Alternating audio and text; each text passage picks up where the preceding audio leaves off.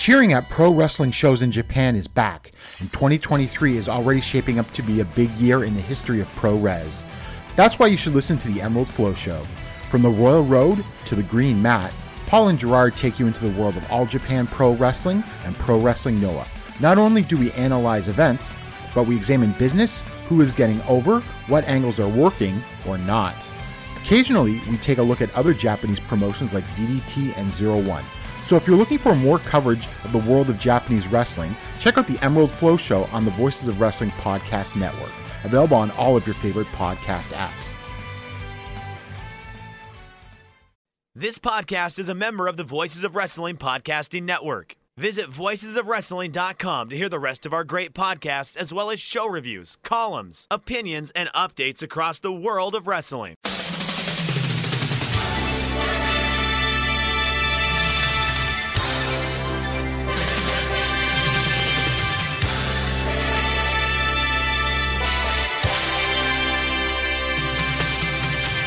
Hello everybody, welcome to the Super J-Cast. I'm Joel, joined by Damien McDonald. It is Sunday the 30th of July 2023. This is episode 268, a momentous one, a historic one. It'll be my last hopefully my last recording from Thailand for a while before I make the move back to the UK. So maybe a bit of scheduling jankiness to work out. So we appreciate your patience in the interim, but there we go. Exciting times for the Abraham family. It sure is. I'm excited for you. It's been a long time coming, and lots of roadblocks along the way for Joel and the family. But it is done, and he's coming home. Let's put it that way. He's coming home, and I couldn't be more excited for him. So. Should be a nice little change. You, the family, and it should be good. I'm very happy for you. I mean, this podcast has been what an adventure during the time of this podcast for you and your life. It is it's amazing that when the first time, episode 1, and like 2 kids. And living in a hotel and pandemics and then moving away, it's crazy. I'm telling you, you should write the book. Yeah, it's been a wild ride, and I sometimes think I can't believe we're still going with this thing. We made it through Summer Struggle 2021. That was, I think, by the time we got through the weeds on that, I was like, well, we've hit rock bottom as far as New Japan Pro Wrestling coverage goes. There was never any danger of me stopping doing it just because I had nothing else to do at the time anyway. I was stuck in a hotel, so it wasn't like I had a ton of other stuff to be doing with my free time. So it worked out pretty well in the end. Yeah. I mean, I listen. I wouldn't wish what you went through my worst enemy. No, it was good. Like, think of all the extra time I got to spend with my family that I otherwise wouldn't have done. Had we made it back. I mean, newer listeners may not know this. If you joined the last couple of years, I wasn't supposed to be in Thailand. We came over to give birth to my daughter, and then we were not allowed to return to China because the government closed the borders. So stuck in a hotel for a year and a half. But that was very, very lucky for me because I was able to continue working remotely and spend a load of time with the family that I otherwise wouldn't have been able to do. Spent a lot of extra time with Esther. That's why she's what's going to be the polite way of saying this? Extra. Yeah. I like bacon. She likes bacon. She's just chiming in now. That's what I love bacon. We're right up her alley. And salmon roe. She likes salmon roe. You know what she started saying to me? What's that? A couple of weeks ago. I like lettuce and garlic. What? Did you hear that? No, I heard. What was the first thing? I like lettuce and garlic, I think she said. No, so a couple of weeks ago, I was just watching the G1 show. I like salmon. She likes salmon. Oh. So I was watching the G1 show, and then she comes over. She sits next to me. She's looking at my laptop. She's like, "Daddy, what you doing?" I was like, "I'm watching wrestling." Uh-huh. And she points to the wrestlers on the screen. She's like, "What's this?" I was like, "Oh, that's Yoshihashi." And then she just stored that away in her memory somewhere. And now, just from time to time, completely random, like we're on the train going somewhere together. She just turns to me, she goes, "Daddy, I like Yoshihashi." So, grooming her to take over from me on the podcast at some point in the future. I like to go aeroplane. Go on airplane, did she say? Aeroplane. Yeah, she's excited to go on the aeroplane. I'm excited for her. I love you too. Yeah, we love you, Esther. The listeners love you too. Hello, everyone. Listeners. Hello, freaks. Hello, listeners. Hello, freaks. Right, you need to go to sleep now. You close your little eyes and go to sleep. What a ride. So adorable, dude. Unbelievable. Look at you. Look at you. You're living the life. All right, well, listen. Started off with the cat running, didn't it? Scampy and Katia running in and meowing and ruining stuff, and now it's the human version. So there we go. It's unbelievable. I'm so happy for you.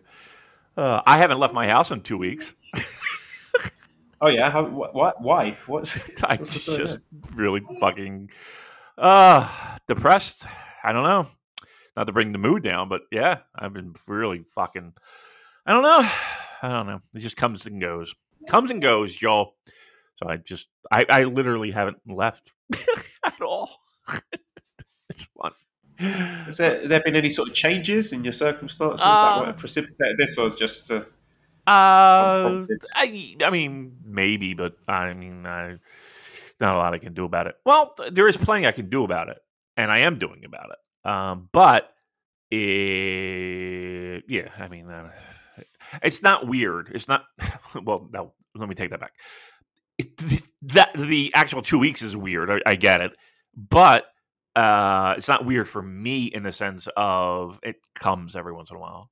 Every once in a while, it rears its head, and then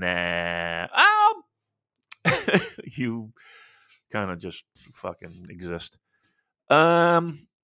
But anywho, not to bring the fucking mood down. That certainly wasn't my intent. It was meant as a side joke. No, I think it's important to have these conversations to normalise stuff like this, because I don't think enough people talk about things like this.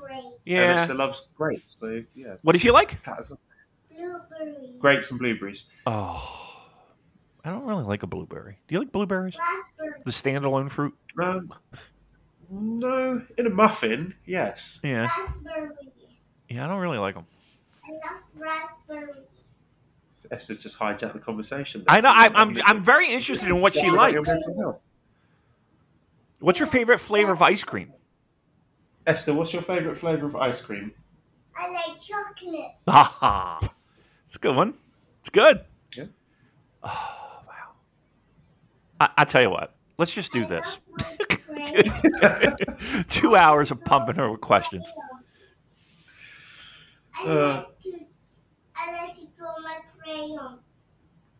Right, I'm going to ignore her and try and plough through it, and hopefully she'll go to sleep soon. Let's start with... Oh, my God.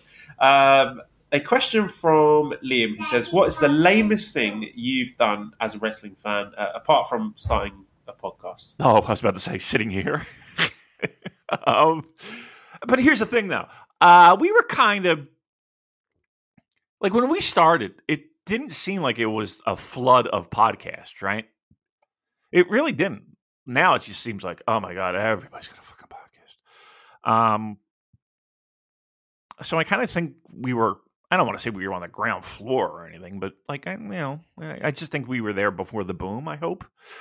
Weirdest thing I ever did as a pro wrestling fan. Probably a lot. All right, I'll give you one. So me and my friends at the time, and I was in like grade 7. Or, yeah, probably around there. Probably like 7th grade. We had a invitational battle royal in my backyard. And you had to pay $20 to get in. And just like battle royal rules, Joel, you have to push them over the top rope. We didn't have a top rope. I had a fence. So you had to pick up a person and throw them over the fence to the other side, right? So come to find out, in a shoot battle royal, it's a lot harder than a pro wrestling battle royal, Joel. People don't want to go over the top rope when they have to pay $20. So it went on for, before anybody was eliminated, mind you, at least a half an hour. At least a half an hour. So we finally said, okay, we're going to change the rules. You can pin somebody or throw him over the top rope. And there's this big kid, Brett. Brett was a fucking brick wall. Like, he was just huge. And so we Andre the Giant did him, where everybody that was in went after him to get him out first. And we got him out. We actually got him out. And then me and my friend, who I called Ace, by the way, for Cowboy Bob Orton, Ace. And we wound up winning because we cheated the whole time by pinning people. Like, so I would get on top of somebody and then he would get on my back and we would hold him down, and then we won. And everybody was mad because we won that way, and we split the money. That's amazing. That's not lame at all. That's one of the coolest things I've ever heard. Yeah. We also did like so each of our friends, like, so we had 6 guys, right? And we would have territories. So we were kind of like the old school NWA, right? Where World Class was a part of the NWA, and, you know, Florida and Georgia and everybody else. So we would have that, and then we would have a draft, right? And then we would have our promotion, and we would book it, and then we would have meetings, weekly gatherings, to go over our booking plans and everything. And we had a world champion that we had that was like, okay, I need this world champion for these dates. Like, it was actually a thing. My promotion name, which has since been taken, by the way, was Pro Wrestling Revolution. That was my promotion. We wrote it in notebooks and everything. All right. So what kind of concessions did you have to make if you wanted to book the champion for? Yeah. So there was a fee. There was a finder's fee. Like you had to pay the NWA board, right? So it was like $5, right? And they just needed to make sure that there were open dates. Now everybody had to agree upon the fact that this was our world champion, and if there was going to be a title change, it had to be unanimous amongst all the promotions. But yeah, that was really it. That was you just had to go through the booking office, quote unquote, and then request the dates and pay the money. So, if anyone from New Japan is listening, if Gedo wants to hang it up, then Damon's got experience. You know your way around the booking committee. I think I still have one of the notebooks too. I think I do. Oh, we've got to see this. We need some photos or scans of that. I'll put that one on the Patreon. I might still. I'm almost positive I still do. I'm almost positive I still do. Like in a bin in the basement. Yeah, I think so. I might have to dust that off and see who my roster was and who my champion was. I think Adrian Adonis was the world champion at the time. Yeah. Not, the good Adrian Adonis, the Dick Murdoch and Adrian Adonis. I think he was the world champ, if I'm not mistaken. All right. Oh, well, we're absolutely going to need to follow up on this. So you find that notebook for us. All right. We'll have a special edition of the JK next week. Yeah. All right. 13 minutes in. We haven't said the word G1 yet. We've got a few little news tidbits, actually, which I'm going to lump in together just for the way that New Japan are treating their foreign fans, their US fans. First one, we got the Team NJPW International pre-sale tickets, which are being available for Wrestle Kingdom. Those royal seats, the ones that are not quite at the front row, but I think the international fans have access to ones like a few rows back from that. About $100 more expensive than what they're charging Japanese fans. And then also your thoughts on the Philly Cheesesteak Cup 3-way ladder match that's been announced for the show. Shit. Who in their right fucking mind thought that was a good idea? I mean, just can we just have a New Japan show? That's really what people want.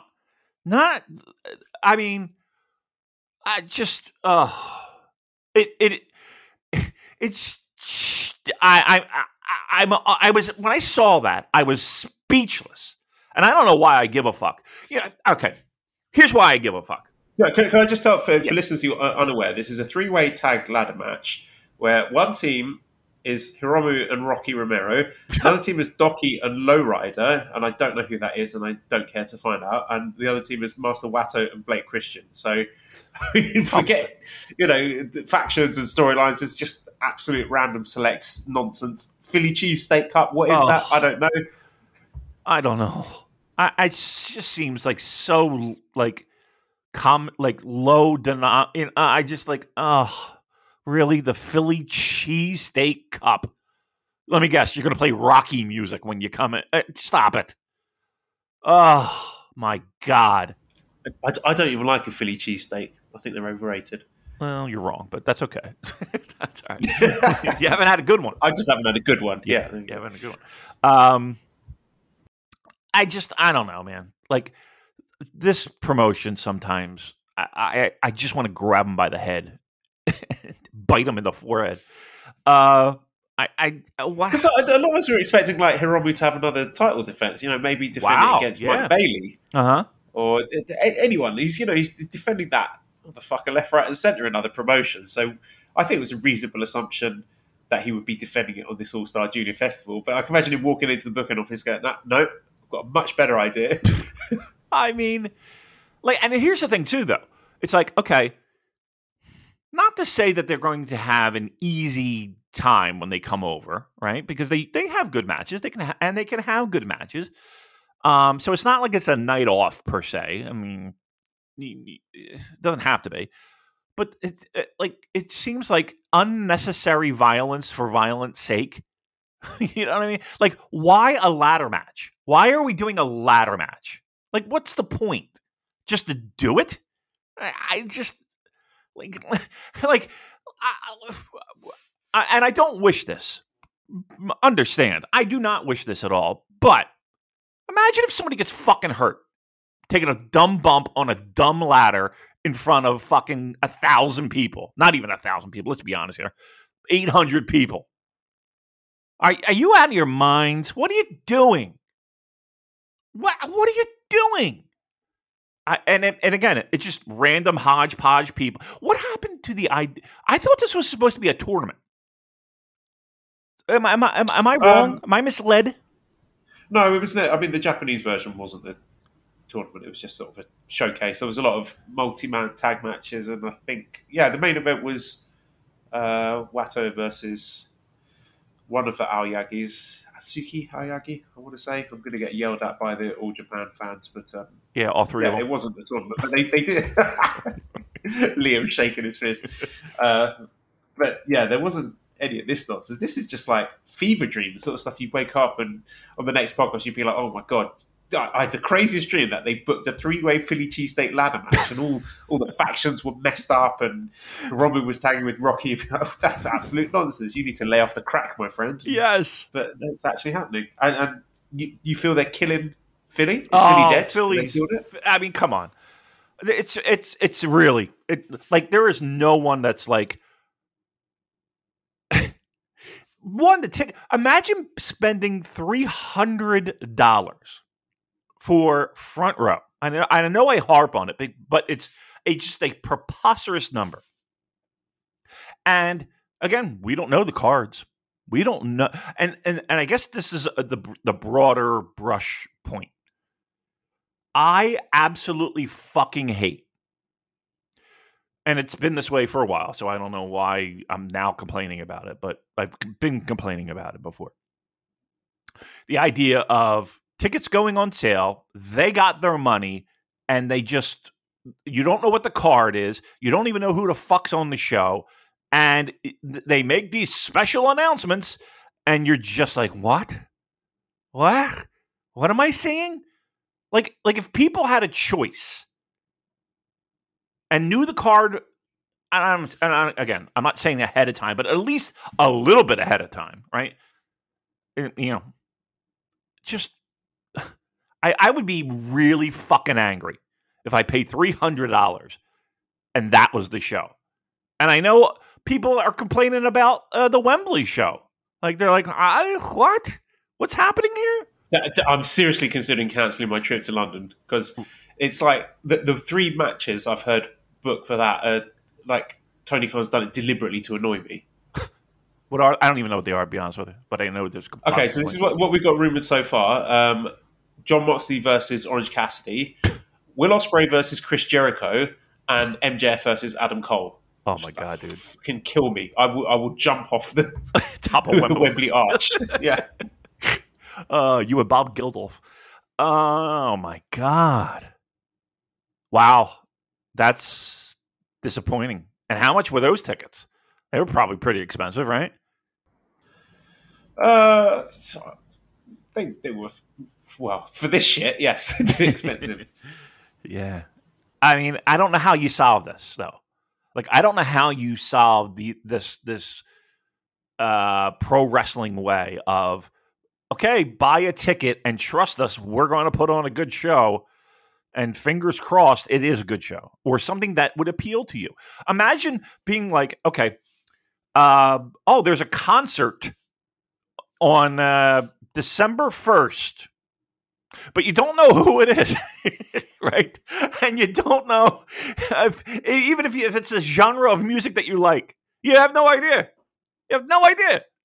And you like 3 weeks before the show, or it's it's I don't know, fucking. I'm trying to think of somebody current. I don't have no idea. It's Beyonce. Okay, great. Or you show up and it's like, it's fucking Country Music Sue. I don't know. Maybe that's a terrible analogy, but you get my point. I don't know how to solve that, but it just seems I'd rather have a card announced and all set, and then you get the old card subject to change, and travel problems or whatever, and it doesn't happen. Like, I can understand that. I can appreciate that a ton more than buy tickets for this event. Wait for an announcement. We don't even know who's going to be there. It's just the brand. And here's the thing too. I don't think anyone, even if it was, okay, New Japan Pro Wrestling is coming to town, would expect that. Like, it just, I don't know. It just feels so inauthentic.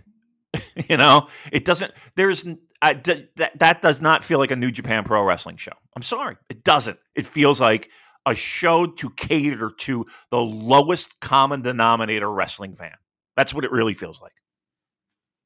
Yeah, they always do this on the US shows, don't they? They'll crowbar in some sort of gimmick match, at least one. That stinks. Yeah. Invariably stinks. Yep. And then we're like, why are they doing this? A Philly street fight. We're in the ECW arena, Joel, so there has to be a Philly street fight. Fucking Christ. I hate wrestling so much. All right, the grade 1 climax. I don't know. Well, yeah, let's crack on with it. Matthew says, I'm loving the 4-block 20-minute format, but there's still a lot of mid floating around. What's the answer? Better entrance, blocks of 6 maybe. There's a lot of 2-time speed matches this week. I'm sort of torn on the format because I do actually like having the 4 blocks of 8 and the quarterfinals. There's a lot of uncertainty there. Like when you're in the 2 blocks of 10, you could look straight at the schedule for the final block night and think, okay, right, it's going to come down to these 4 guys. And everything else doesn't count. And then you end up in the doldrums as you get towards the back end of the tournament where you know what the destination is and it feels like you're just sort of treading water until you get there. But I genuinely think having this block set up makes it more exciting. I'm enjoying the 20-minute thing. I'm enjoying all the time limit draws. I think that's good. But I don't trust New Japan to stack that 32-man field appropriately. There's just too many guys, which we will get to, that I should not be anywhere near that. And I don't think it's a question of depth. You could have easily taken out, the bottom 5 performers in this tournament and replaced them with much better quality performers that they had at their disposal from Strong. You could take 5 of the guys that work the Independence Day shows who are not doing anything that could have fielded the spots much better. But I think it's a question of talent and being ruthless rather than the format itself. Yeah, there's a lot of people that unfortunately, I don't want to say bring down the quality of the G1 because I don't think it's been bad, but I like, I don't know. It doesn't feel Should be better. Yep. I think. Yes, one. And it just doesn't feel special having guys in there that damn well shouldn't be in there. Again, throughout the history of G1, have there been people that you're like left scratching your head? I think somebody in our Discord brought up like a name like Jim Neidhart. If you go back in the history and look and see some of these people, you're just like, what the fuck? So yeah, I mean it does happen. I don't know. Like it feels watered down, I guess. I guess it feels diluted. I guess it feels that you could easily skip a day and not miss a beat, right? And I hate that. I don't like that. I wish it were special. I wish it felt special. Like, I don't know. And here's the thing too, Joel. And I know there's other circumstances that might impact that. But crowds and gates are low, and it just feels like something is not right. And the only thing I can kind of come back to is the fact that A, it does seem watered down, and B, like it feels like they're trying to cash grab. Like it feels like they're just trying to extend this and stretch this out as much as they can to find a way to make money off of it. Like you're not giving Well, I mean, the tour it's the same length as it was if it was 2 blocks of 10. They haven't extended the tour. Right, but they're putting these people in these events that shouldn't be in these events, right? Like the idea of 32 guys and like 4 blocks and like, I don't know. It just feels like we're just shoehorning in people for the sake of shoehorning in people. It makes no sense. Yeah, you're not wrong. If you were given the decision, then would you go back to the 2 blocks of 10 for next year? Yeah, I would, and I get your thought process of you kind of can predict as it goes. I think people care about G1 for 2 reasons. People care about G1, obviously the winner, right? We want to know who wins. We want to know who they're leaning on for a Wrestle Kingdom main event, right? And 2, quality matches, right? Do you really think anybody cares, like really cares about anything else aside from those 2 factors in G1? No, those are the prime things, aren't they? I could make all the arguments I want about the sort of the unpredictability and, not knowing who's going through and having all these fun permutations. But if you end up having to sit through Tangaloa versus Kenta, then all those arguments are rendered null and void. Right. No doubt. Right. So it's like, okay, like it feels like there's more stuff that lands in that Gentleman's 3 area than anything else. And then you do have your moments where you're like, oh fuck, that was a really good match. Okay. And then you have moments where it's like, this really sucked. This really blew. And I don't know. While it's always kind of been there, I just haven't felt it as much as I have during this tournament. Yeah, I'm finding myself really interested and excited about A block, and then everything else kind of take it or leave it, really. Particularly these C and D block shows. They've not been bad, but they've just been absolutely forgettable. Yeah. And it shouldn't be like that. No, they shouldn't. You would think.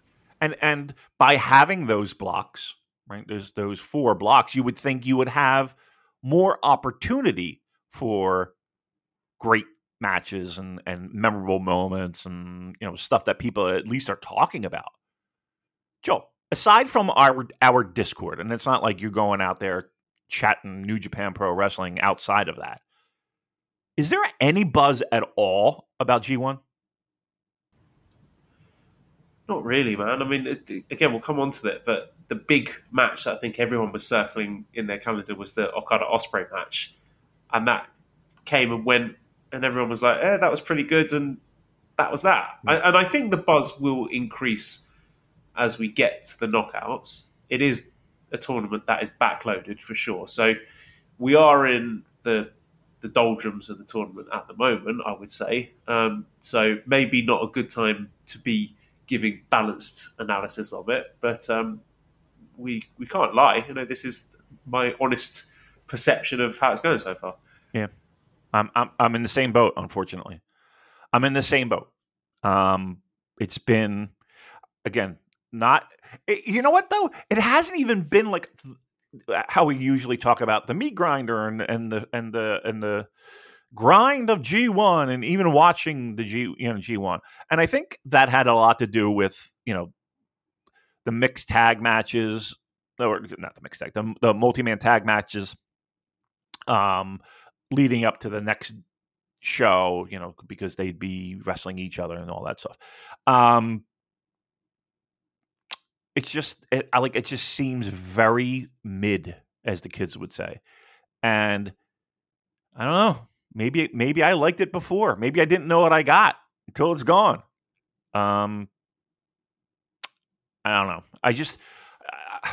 You would think they would have more opportunities for great matches, but it really hasn't been there. There have been great matches, but I mean, has there been great matches, or have there been very good matches? Because I don't even know if good. There have been memorable matches that have really excited me, that I've enjoyed a lot. But are they going to be match of the year candidates come the end of 2023? I don't think so. Again, I think the best is yet to come. Right. Once we get to the quarterfinals, semi-finals, finals, then we're going to see the real good stuff, your stars matches. So my favourite match of the tournament is not a stars match, and we'll talk about that in a moment. But I don't think there's been anything there's not been that match that's united the fandom and everyone saying this is a consensus match of the year candidate. Right. And Okada Ospreay should have been that. We'll come on to that, but okay. I think that yeah.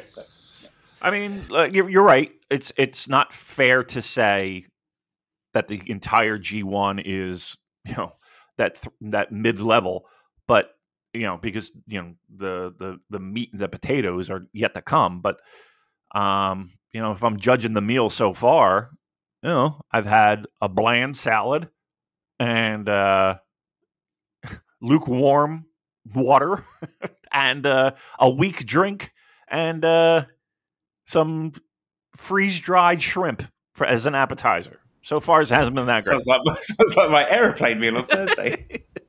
Exactly what you'll be dining on. All right, so let's get into it, shall we? Yeah, and I think we did it justice last time, because I think the most interesting talking points are in A block, and there's a few in B block. C and D, there's not really that much interesting to say about it, and I think it's a little bit too early to be doing prognostications about block winners and stuff. We're hoping to record again on Thursday, which will be right before the block final. So then, we can sort of get into the meat of actually looking, okay, what are the permutations for the final night? Who's likely to be going through? So, I'll say for A block, I think it is worth going wrestler by wrestler. Some guys will have a lot to say about, maybe some less so. But top of the block, we have Sanada, who is already qualified. He's already won the block with 2 matches left, so he's got 10 points. So since we last spoke, he's had wins over Kaito Kiyomiya. No, not Kaito, I've said it wrong. Kaito Kiyomiya and Ren Narita. Kaito match was really good. The Ren match was not. Again, we'll talk about Ren Narita, but they lost it. Like, they really, it fell apart quite badly, I thought, towards the end. And some of that, well, a lot of that was Ren. I think it was mostly Ren, to be honest. But some of that's on Sanada as well. And I said at the start of this tournament that Sanada's been put in a block with all these younger wrestlers. And I'm not saying they're rookies, because a lot of them have got a hell of a lot of experience. But he is the older guy there. He's supposed to be the statesman there to ostensibly guide these younger wrestlers and sort of help them out and stop things like this from happening. And the Ren match fell apart quite badly. And I think a better wrestler than Sanada would not have allowed that to happen. So that is something that I raised my eyebrow and thought, this is not becoming of the champion of New Japan Pro Wrestling. And I don't want to turn this into another litigation about, is he over? Blah, blah, blah.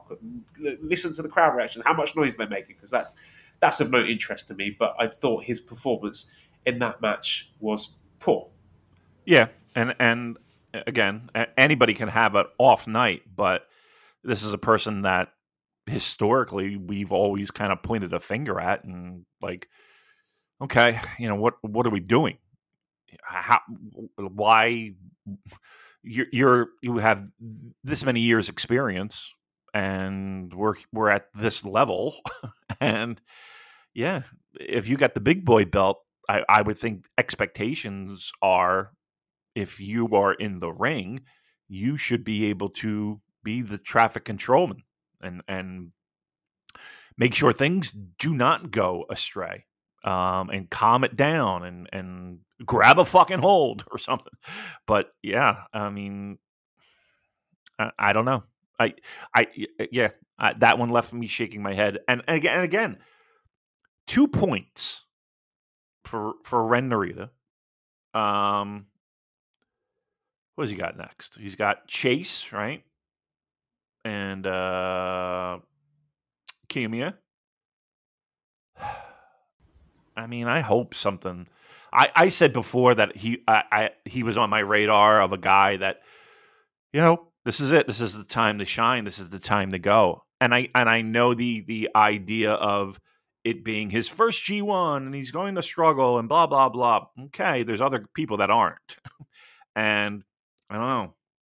To me, are we hitting the fraud watch klaxon? Has this been a fraudulent performance from Rin? I'm not going fraud. I'm not putting anybody younger than X, in fraud, right? It's too... Okay, can I reframe it then? Yes. This is a guy who was labelled one of the Musketeers. We've had a long conversation about that, but I would say once you're labelled as a Musketeer, then your trajectory at some point should be future world champion. Now, he's 25, time is on his side. Do you see Ren Narita as a future IWGP champion? Right now, no. Right now, I don't see it. Like, there would have to be some decent growth in the next year that would sway me. But right now, it looks like he's having trouble putting it all together. Yes. There's some interesting sort of storyline stuff with him being the only Musketeer not to get his first win, and whether or not that's going to pay off at the end. There's a lot of people speculating that he is going to spoil Kiyomiya. But I just think in terms of the technical aspects of his performance, like falling over during critical moments during the match, and his kicks in particular are really bad. Like, he is whiffing on those. There is, clear daylight between him and his opponent. And when you are calling yourself, or are being called, the son of strong style and having all those Shibata comparisons, that is not acceptable. Yeah, you got to lay it. You've got to do better than that. Yeah, got to lay them in. And I was just going to say, it could be a confidence thing. Maybe he's seeing all these guys in his block outperforming him and eating his lunch, and he's panicking. And again, that is a reaction that would alarm me, because that's the sort of thing that should light a fire under you and think, right, I'm going to work twice as hard now and show that I belong here. So we'll wait and see. He's got Chase Owens in his next match. I'm not holding my breath for anything brilliant there. But that Kaito match on the last night for his block, that's make or break for me. If he fails to deliver in that one, then questions. Yeah. I mean, it's set up for him to have a great match, right? He's in the ring with a guy who, doesn't have a problem taking some stiff kicks in safe places, right? There's No doubt about that. So if he's going to lay him in, there's a good start. And the idea of him playing spoiler, and the idea of him getting a win, and the idea of him, in a big spotlight. Yeah, I mean, I don't want to. I don't. This is a big spot. That's a big spot. Like, he's got to put it together for that match, because that'll give me, honestly, would give me confidence, at least, to say, okay, there's something here. Like if he shits the bed in this match, we're in trouble. We're in trouble with Ren, because here's the thing: we're not in trouble, but we know what we got, and it's not what we thought we had. Right? Can that change? Sure, absolutely. Can that get better? 1,000%. But as we stand right now, you're on thin ice. He has to be on thin ice, right? Like he has to have people looking at his matches and being like, okay, we need to keep an eye on him, because I don't know if this is going in the right direction. Yeah, correct. I was talking to Manabu about this, and again, I should be very clear about this. He's told me some stuff that he has seen other Japanese fans commenting on, and is he speaking for all Japanese fans? He was very clear to point out this is not consensus. He has just heard these things and seen these things being said about so the island of Japan says what he speaks for the good people, for the Nihonjin. Yeah. No, we are not doing that. But let me find exactly what he says, because it's the same stuff. We're watching the same product, but the consensus. No, not consensus. You said the consensus. No, I misspoke there. So things like his Cobra twist, people are not digging that. They think that's bad. They think his kicks are not effective. His interviews are thoughtless. People are saying that maybe he shouldn't spoil Kiyomiya at this rate. Maybe if that was the plan, maybe they should call an audible on that. But again, I'm not giving you data here. This is not me saying a certain proportion of fans are saying this. This is just stuff that has been said. And the people in our Discord are saying the same thing. I just got a breaking news flash from CNN. Japan declares war on Ren Narita. Wow. It's amazing. The whole country. All right. Well, look, what are you going to do, dude? It's an obvious thing at this point, and it's got to change. It's got to change. Got to change. Okay. Now, if I were to say to you, before G1, before a lot of this, and of all the Musketeers and Young Lions transitioning, would you have pigeonholed him in that I'm going to have struggles out of the gate? No, he was so good on Strong, and he was so good at the back end of last year in the TV title tournament. He's regressed. Like, he's got noticeably worse, I feel.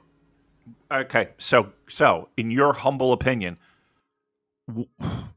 what I mean, obviously striking ability, interviews. Okay, I mean that pretty much answers the question. I was going to ask, what needs to change? What do you need to see? And it's all that. I would agree.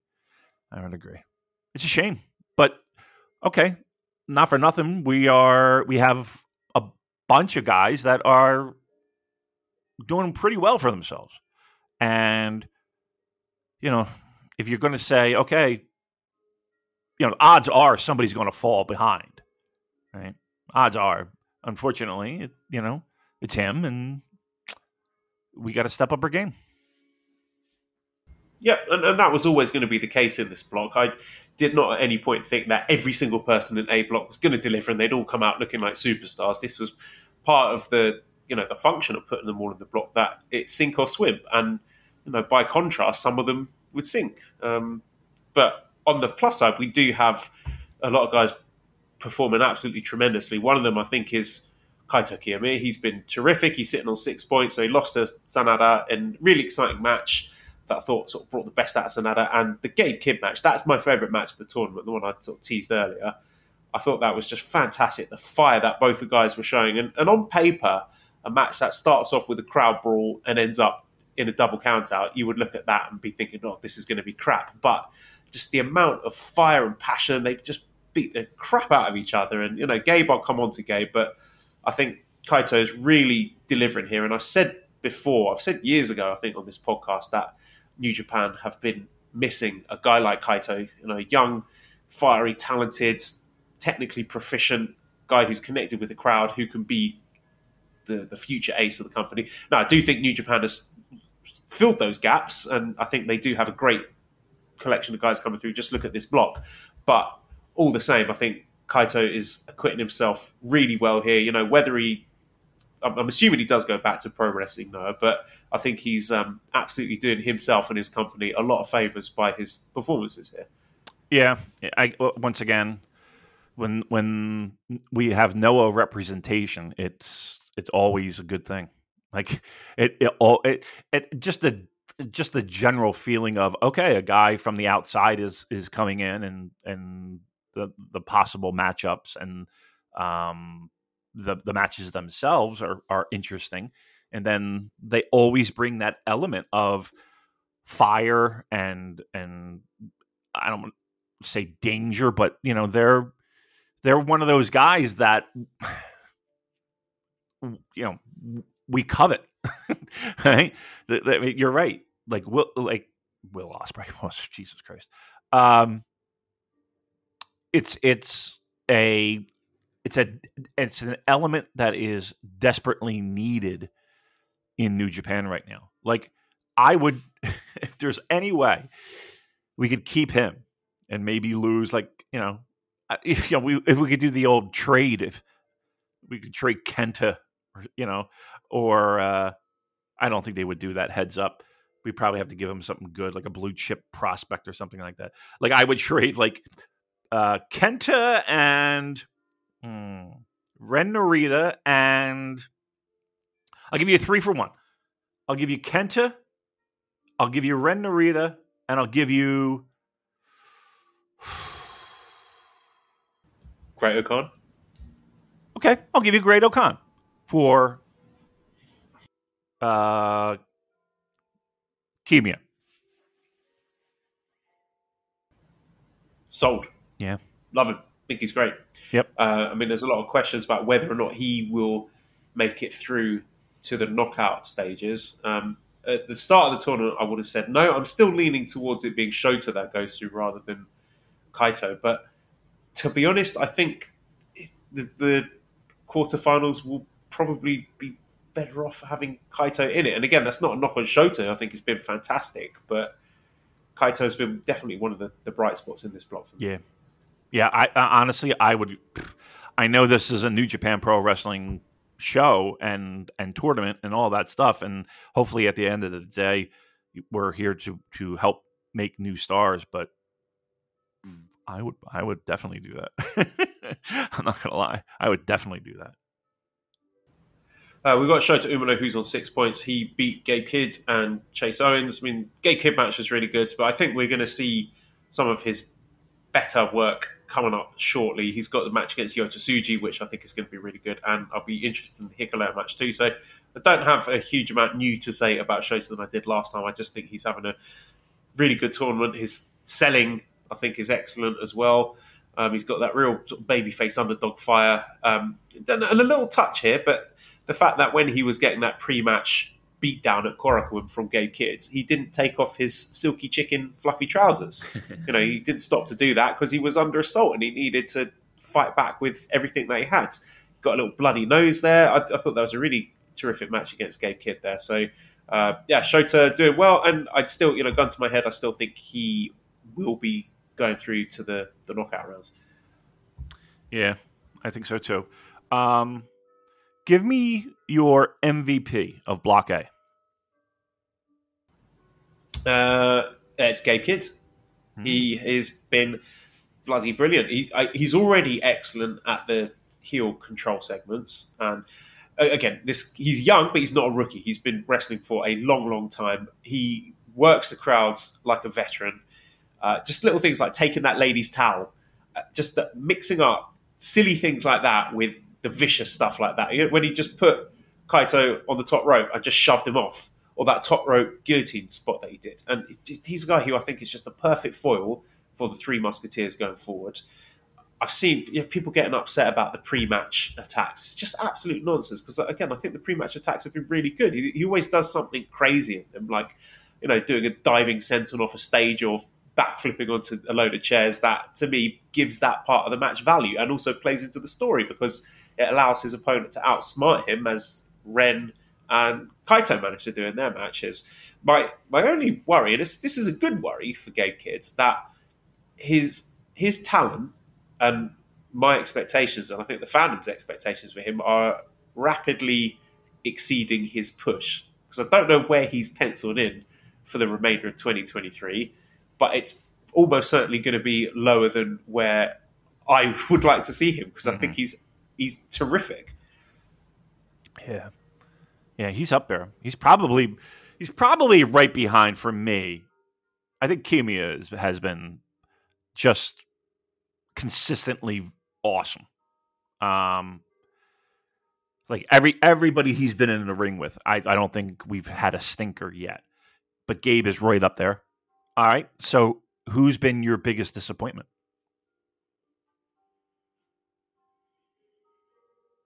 Well, there are guys. It's Ren. I mean, we've talked about Ren already. He is a guy who I think is underperforming. I mean, guys like Chase Owens, that's about what I expected from him. I mean, in a way, the one good thing I'd say about Chase is that we hate him so much that had us living and dying by the near falls in the Yota Tsuji match when he got him up for that package pile drive, and we were all terrified. We were on the edge of our seats. Right. Part of that fear was for the future of the mental health of the Discord, because and I'm not going to dig up that old grave about the absolute nonsense that came up because of Chase Owens. But I don't know. Yeah, Chase is a guy who, you know what, he has disappointed me actually, because he has every match with him. It's a Chase Owens match, and I think he does very little to showcase his opponent's strengths. And I think when you are ostensibly the veteran in there, the crafty veteran, part of your job should be to make your opponents look good. And I don't necessarily think he's been successful in doing that. Okay, you know what? That's fair. I think that's a very fair, honest appraisal. Yes, I'm with you. And the crowd are fucking dead for everything that he does. That too. That doesn't help. How about Hikuleo?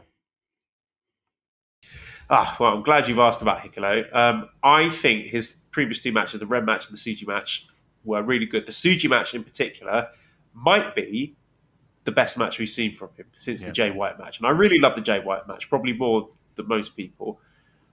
I think Hikuleo is a guy who's really good when he's actually allowed to do moves. Now, Chase Owens did not allow him to do any wrestling moves in his match, so he looks crap on that because he didn't do anything. But here's a guy, I think his strikes are really crisp, his slams are all good. He needs to work on his presence, he needs to work on his aura. But I thought Yota Tsuji was the perfect opponent for him, and Tsuji's a guy, we've all talked about how exciting he is and his charisma and his flashy moves, but we've not seen from him his ability to make other people look good. And he was the perfect opponent for Hikuleo. He was flying around the ring, bouncing off the ropes, and everything just came off perfectly. And he helped Hikuleo. I'm not going to say he carried him because that would be nonsense, but he helped Hikuleo to look like the monster that I hope and I believe that Hikuleo could be. And he's not the kind of monster that Bad Luck Fale is. It's a different presence. He's not like this slow, lumbering monster that's going to be stepping on people and working holds and things like that. He's a guy. He's athletic. He's quite diverse. He's got a very different range of skills, and maybe that's to his detriment. That if he was just good at one or two things, then he would just stick to those. But the fact I think he's good at a lot of things that I think maybe is meaning the matches involving him are not laid out to his strengths. But I thought the Tsuji match, that was the proof of concept. You run the match like that, and you can make Hikuleo look like a monster. Just little things like him refusing to go down for the curb stomps, and then he just grabs Tsuji's leg and upends him because he's had enough of that, and kicking Tsuji in the face when Tsuji was going for the the spear, and he's just emoting a little bit better. He's seen a little bit more of that monster in him just because of Tsuji was just a perfect opponent. And I guess they know each other pretty well from their time in the UK. They've worked together before. They obviously like and respect each other. But seeing that Tsuji match made me more excited for Hikuleo going forward. And seeing he's got Kaito and Shota next, I would expect more of the same. I think he will deliver in those ones. And I think people are starting to change their minds on him. Good. All right. I'm in agreement on some. In the sense of, you're right. I feel like we're trying to do a lot more than what we need to do. Right. And I don't think we have, like, if we just focused on 2-3 things to do exceptionally, as opposed to, trying a bit of everything. And I guess, when you're in the ring and you might want to try different things and mix it up a little bit. I would prefer, let's focus on being a mean monster. Do you think, yes, when you see him, that there is a mean bone in his body? I don't. You know what I mean? He's a smooth guy. He's good looking. Yeah. He's a smooth talker. But I agree with you. We need to not do the matches anymore, like the match that Carl Anderson did with him and Chase Owens did with him, where he's the babyface in peril and getting beaten down. Like, why? That's not doing anyone any favors. Right. I mean, 1,000%. Like, it just doesn't make any sense to me. And yet, that's what we're doing. And it's like, okay, well, I mean, that doesn't really necessarily play to the guy's strengths. And maybe he's just one of those guys. Maybe he's got that Ricky Steamboat in him, where you could never turn him heel. Right? He's just not a good heel. He's just not. And I think that's maybe the biggest thing that I have. Like, a guy like that should be, in my mind, an ultimate monster. And I'm not saying he has to be wacky and he has to shave his head and he has to go, he's just, Gabe Kiddish. But, I'm not looking for Bruiser Brody. But in the same breath, kind of looking a little bit for Bruiser Brody. I tell you what popped into my mind, Damon. I don't know if you've seen the Bruce Lee movie Game of Death. I've heard of it. The one with Kareem Abdul-Jabbar in it.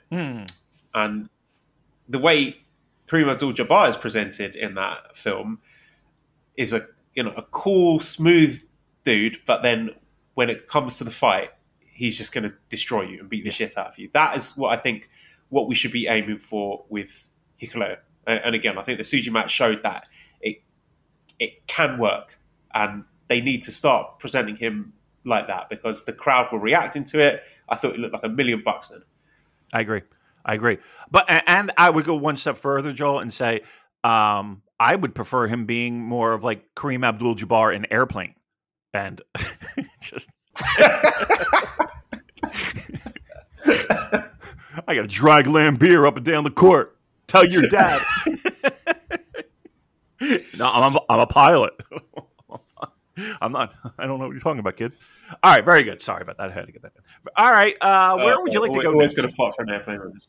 Okay, I think we're pretty much done with A block. Well, so Andrew says with Hikuleo's lackluster G1, what do you think of him teaming with someone like Lance Archer for World Tag League?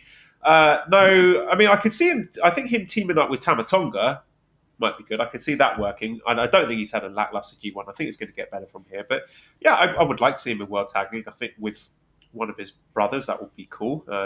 Tama Tonga would be my pick. I think they would have good chemistry there. Louis also says Gabe versus Kaito match was forecasted how brutal it would be during the G1 press conference. Of course, we'll remember Gabe attacking Kaito during that. He also attacked Yota Tsuji, so that's one to keep your eye on. I think the Gabe versus Tsuji match is going to be very, very big. When Gabe went hard after Kaito, how important do you guys think it is to watch press conferences and post-match interviews? Yeah, I think it's really important. I always try to make time for that because I'd say the press conferences before tournaments are compulsory viewing. The post-match stuff, there's always nuggets in there. I never regret watching them. It's just 20 minutes. You put it on a double speed, you'll get everything you need, and there'll be some little seeds planted to get you excited for future matches or the next round of matches. So yeah, I would say they are important to watch. Any strong feelings on either of those topics? No, I mean, I definitely think it's something that people should watch because you're right. There always seems to be little nuggets or little breadcrumbs that lead you in a direction of, okay, where's this guy going? Am I do I follow through with that train of thought? Probably not. Probably not as much as I should. But yeah, I think it's definitely worthwhile. Let's move on to B block then. So we got on the top, Will Ospreay, who has wins over Great Khan and Kazuchika Okada. I thought those matches were both really good. The Okada match, again, that should have been a match of the year candidate, but I feel maybe condensing that into the 20 minutes might not have done them any favours there because it just came across to me just a little bit them playing the greatest hits, a bit generic. Like if I'd sort of said, close your eyes and imagine a 20-minute Ospreay-Okada match, then that's pretty much what we got. I don't think it was more than the sum of its parts. It was very good, but is there anything I'm going to remember about it? Probably not. And I think that there's a Multiverse Ace asked a question here. How surprised are you that Will got his clean win over Okada in the middle of the G1 and Thank not you. at a bigger event like Wrestle Kingdom or the G1 final? Should we see this as New Japan giving Will this win now because they believe he won't be with the company full-time next year?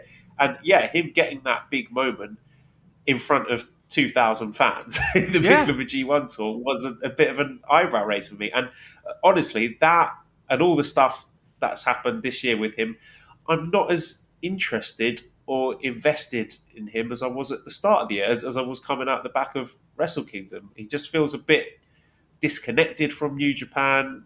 The United Empire, I feel a bit disconnected, disunited, if you'll excuse the pun. If we're saying that he's completed his story, he's finished his story, he's beaten Omega, he's beaten Okada, what is there left for him? So I don't have any intel on this. There's no pastrami here or anything, but it is making me wonder about his long-term future with the company and what has he got left to do. I think maybe going forward, if he is going to be heading to AEW or whatever, then let's build up to, he mentioned the Three Musketeers. Maybe build up to Wrestle Kingdom match against Shota, put Shota over for the US title, and then off you go. I hope he does stay because he's one of the best wrestlers in the world, and I think he's been one of the best wrestlers in this tournament. But I'm getting vibes that we might be approaching the end here. In the hobby, it's not easy being a fan of ripping packs or repacks. We hype ourselves up thinking, maybe I can pull a Ken Griffey Jr. rookie card, but with zero transparency on available cards and hit rates, it's all just a shot in the dark. Until now.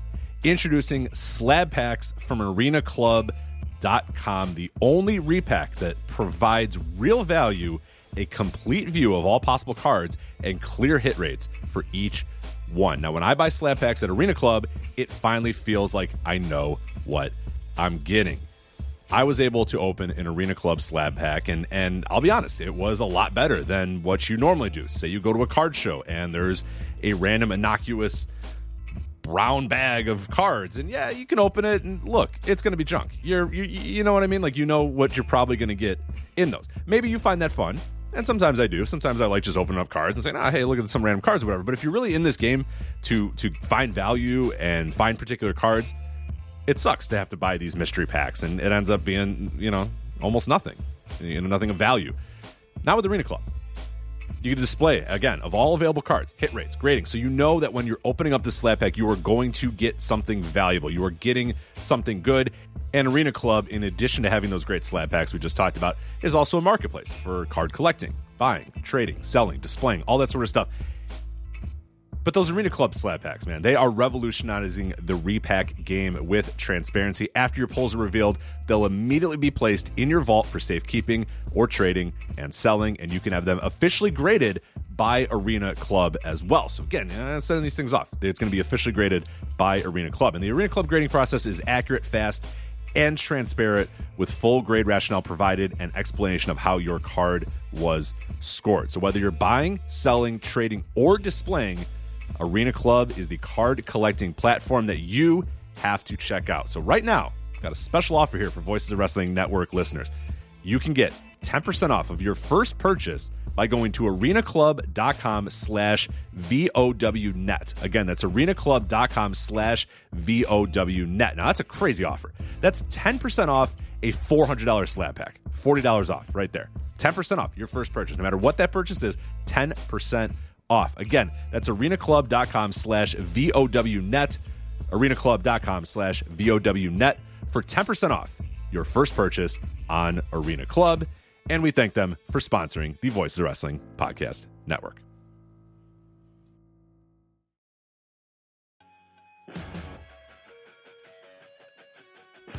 What's going on, guys? This is Rich from the Flagship Podcast here on the Voices of Wrestling Podcast Network. If I could have a moment of your time, I'd like to tell you about one of our sponsors, Eufy Video Lock. Eufy Video Lock is a smart lock, a 2K camera, and a doorbell, all 3-in-1, offering you triple security. So you can have everything in one device rather than installing many pieces on your front door. But it's not just for security. The Eufy Video Lock is also for convenience. No more concerns about losing keys, and you can assign passwords to your family members and see them coming back home via the integrated cameras. Some other great features we love about the Eufy Video Lock is it is easy to install and set up with just a Phillips screwdriver, no drilling required. Keyless entry, no more fumbling for keys when your hands are full. You never have to worry about kids losing keys or passing among renters. You also have 0.3 second fingerprint recognition and 1 second unlocking. Again, 0.3 seconds, it's going to recognize your fingerprints, and in 1 second, it's going to unlock. And with the AI self-learning chip embedded, the more you use it, the more accurate it will be. Also, no battery anxiety. You have a rechargeable battery in there that could last around 4 months, and you will get a low battery notification before it runs out.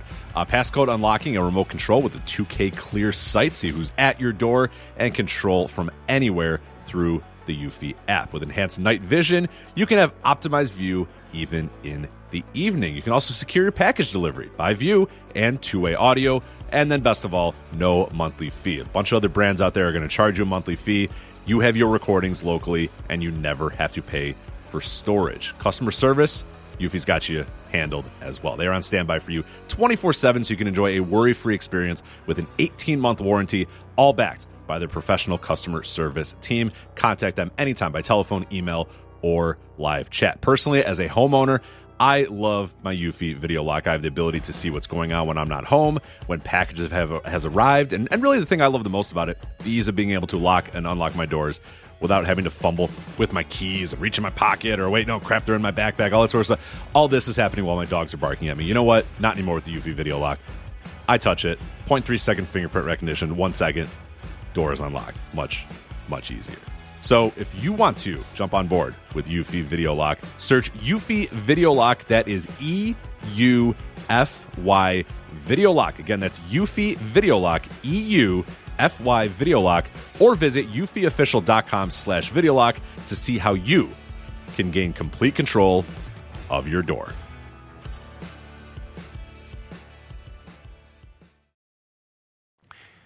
I mean, there's always a possibility of that. I think New Japan always has that over their heads. Exactly right. When who was it that said that? The idea of, we're always touting and we're always talking about, and not only us but other people respected people when they talk about New Japan Pro Wrestling, of how, and again, I'll use Ospreay and Okada as an example. Ospreay comes in, he's a junior. Him and Okada are pals. Will starts to slowly move up into heavyweights, turns on Okada. Now they're having, matches that Will just can't win. He can't get past that fucking level. And boy, when that happens, this long-term storytelling is going to pay off when Will finally gets that win. And, that's going to be a magical moment for New Japan. And what was it, night 7, night 6? Like it is.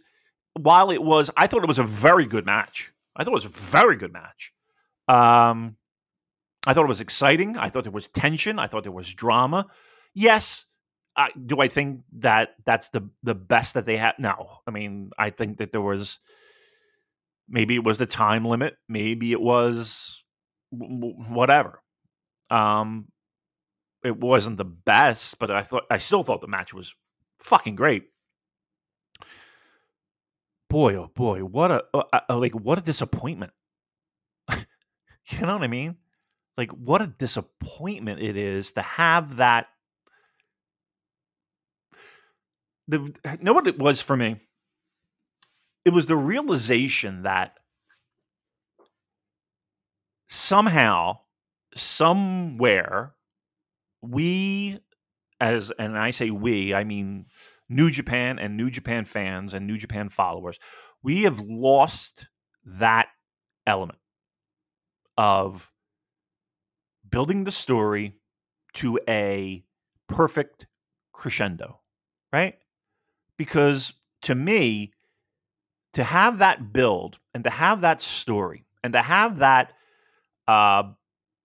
always in your back pocket, to know that when the time is right, you can drop that and it would be a magical moment. It was a win. And it was a win in a tournament that's important, but it wasn't a final. It wasn't a... It's just, I find it amazing how they dropped the ball on that. I really do. I'm dumbfounded by the idea of having Will just win that match. And again, it was a hard fought battle, blah, blah, blah. I get it. But what the, and again, the idea of this thing that New Japan is so good at, and yet you have instances recently, you see this. And I know we talk about change a lot. And we talk about how New Japan is able to make new stars, and you know, we have to do that, and the difficulty in doing that, and all that. At the end of the day, not only has the in-ring product been a bit of flux, we lost something with booking. We've lost something with finding ways to make people care. And you had something that was so right there, and you've been building for it for years, and to just let it go there, which raises the antenna of, okay, is this kind of like Will Swan Song, right? We're not going to build him up too big, right? We'll give him the win, but you know, we're going to kind of keep it undercover. And what more does he have in New Japan? I mean, the big boy belt, I guess, is the first thing that comes to mind. But I mean, is that worth it in the end? And going to AEW would, I hate to say it, it would make him more of a star than he is right now. So is he going? I don't think so. I don't. I really don't. But I don't know. There's a lot of things that are in line for it to happen. Let's put it that way. Yeah, I mean, I'm kind of reminded of the Okada Omega feud series where Okada won the first one, then they had the time limit draw, and then Kenny got his first win over Okada in the G1 with that 30-minute time limit, and then piggyback that the following year. Then he got his big win over Okada in the best 2 out of 3 falls match. But winning in that end of block decider felt, and that was at Sumo Hall. You know, that was in front of a big crowd, if I'm not mistaken. So that, I don't think, is a direct comparison. I think just the way it was buried in the middle of this tour was quite odd. But, yeah. I mean, would you agree that the booking has gotten just, and even the idea of like, we had somebody talk to us recently about how it felt like that the idea of 2023 being this chaotic and anything can happen and fucking we're going to throw shit against the wall and hope it sticks. I don't think we necessarily have seen that a lot with this G1.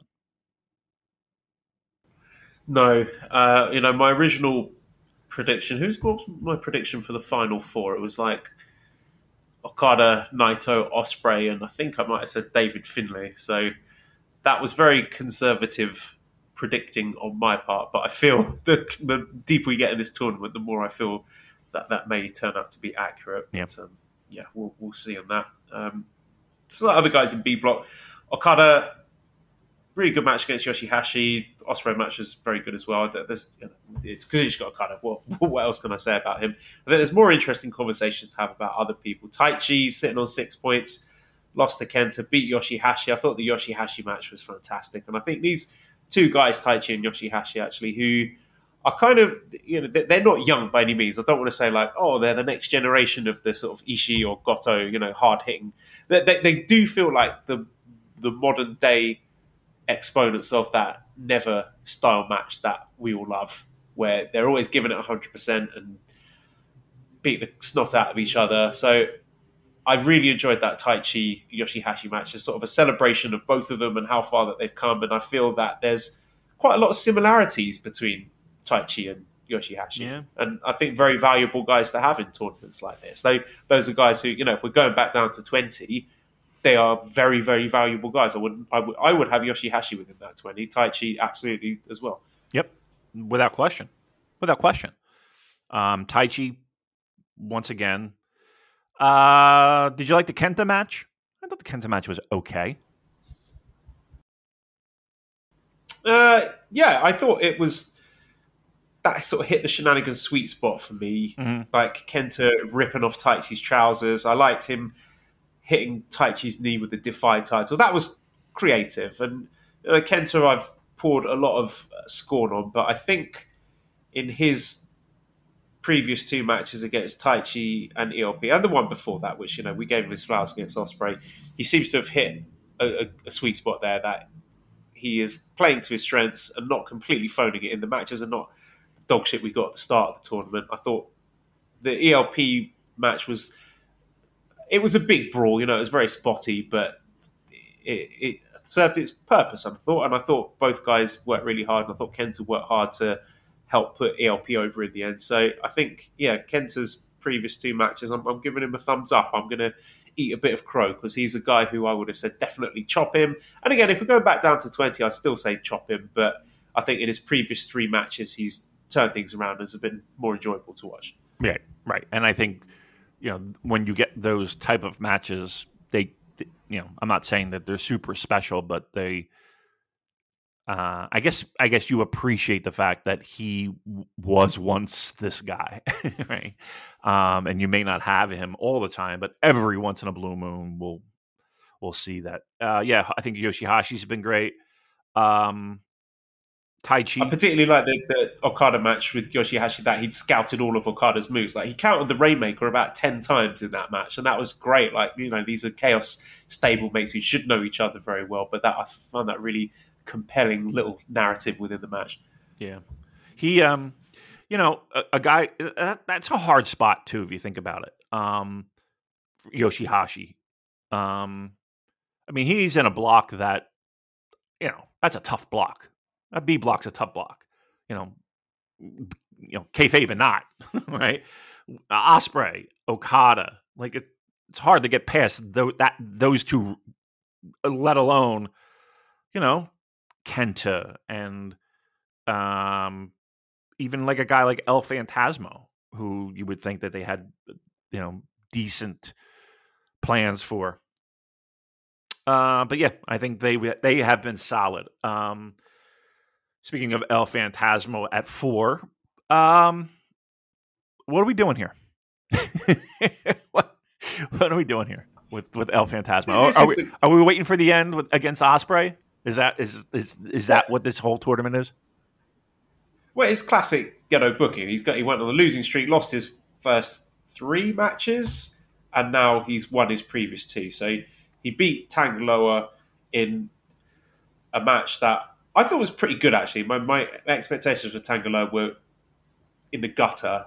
Tangaloa, he's improving. I thought he was a good base for ELP and all his high-flying stuff in that match. So I thought he looked good then.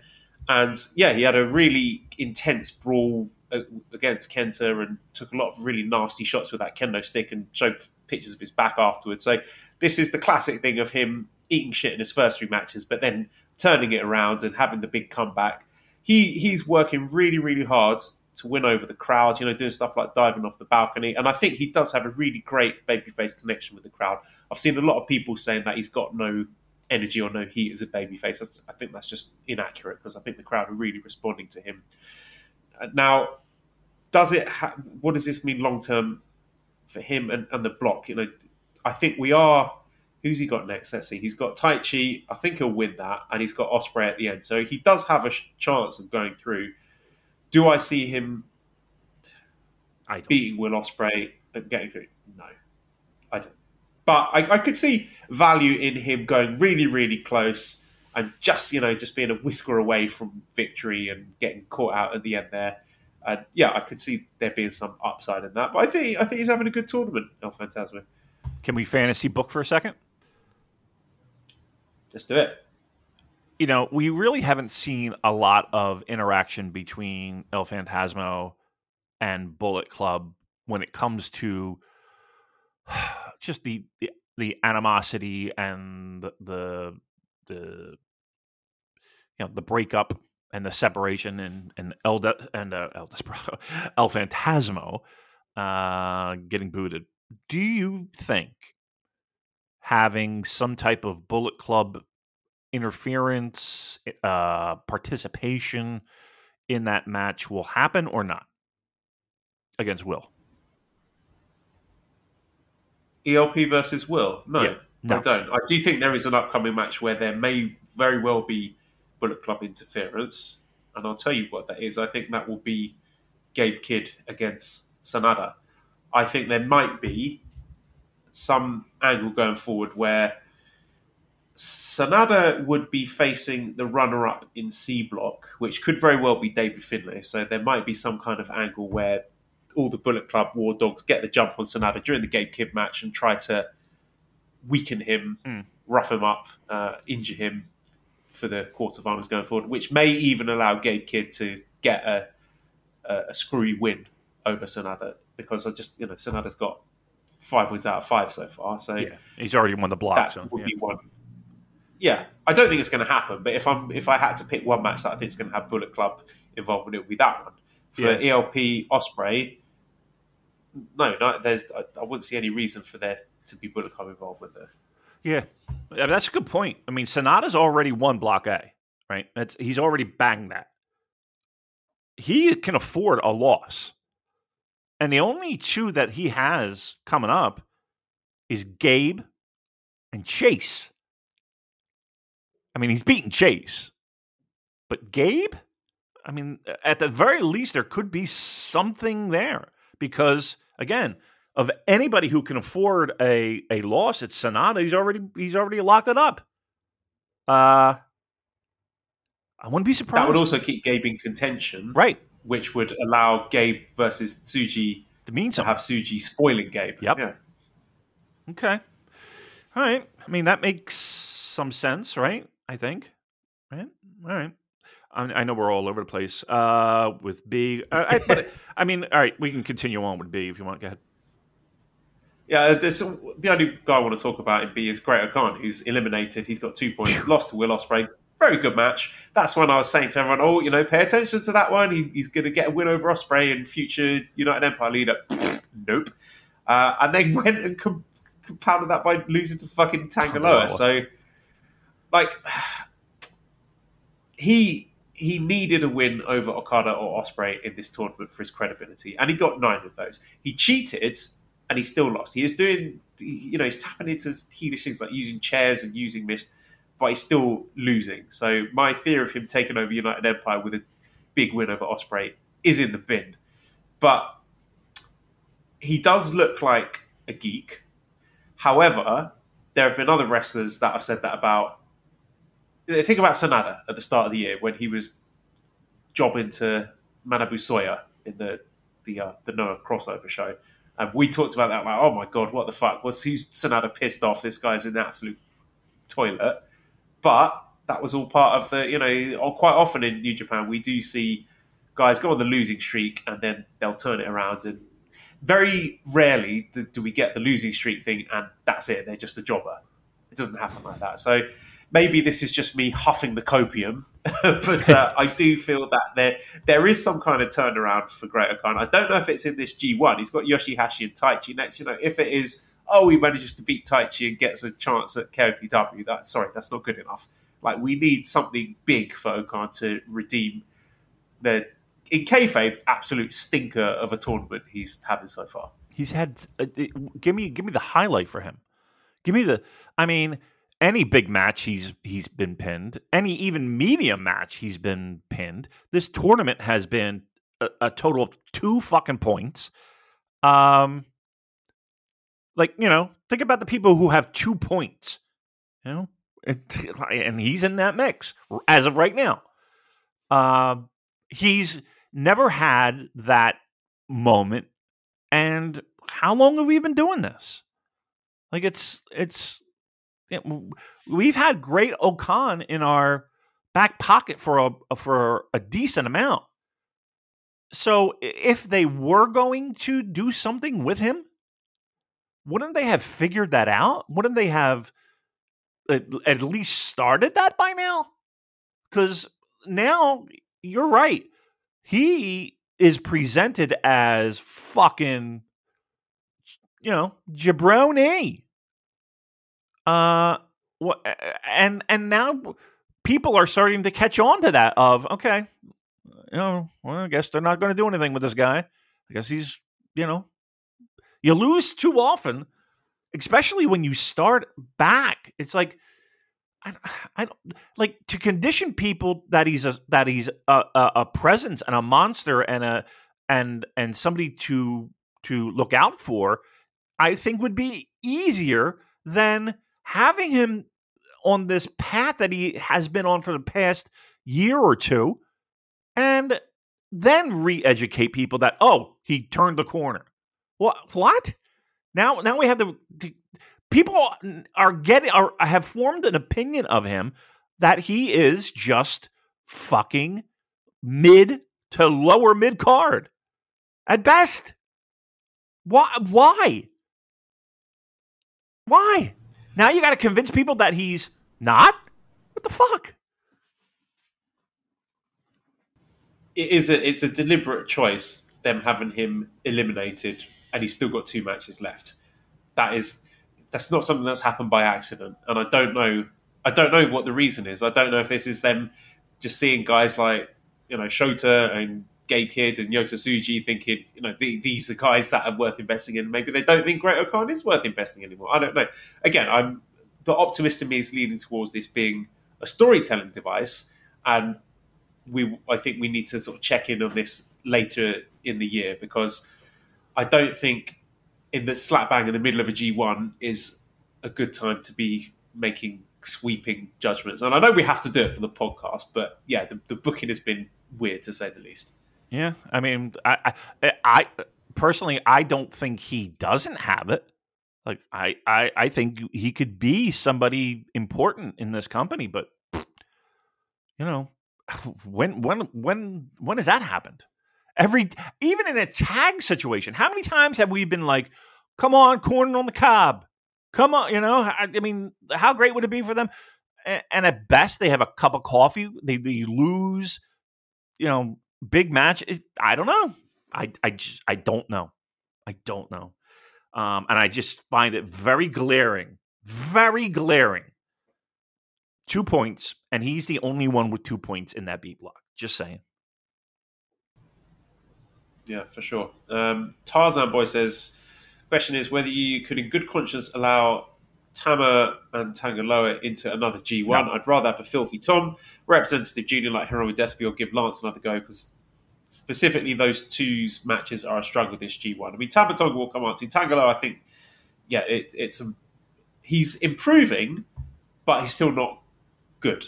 It's still not what I would say is the benchmark for being in a Grade 1 Climax. And he's not the only person I would say that about, but no, I think putting him in to the G1 after coming back from a long-term injury was a daft thing to do. And I stand by that, even though he is getting better to his credit and he's working hard and so on and so forth. But yeah, that's B block.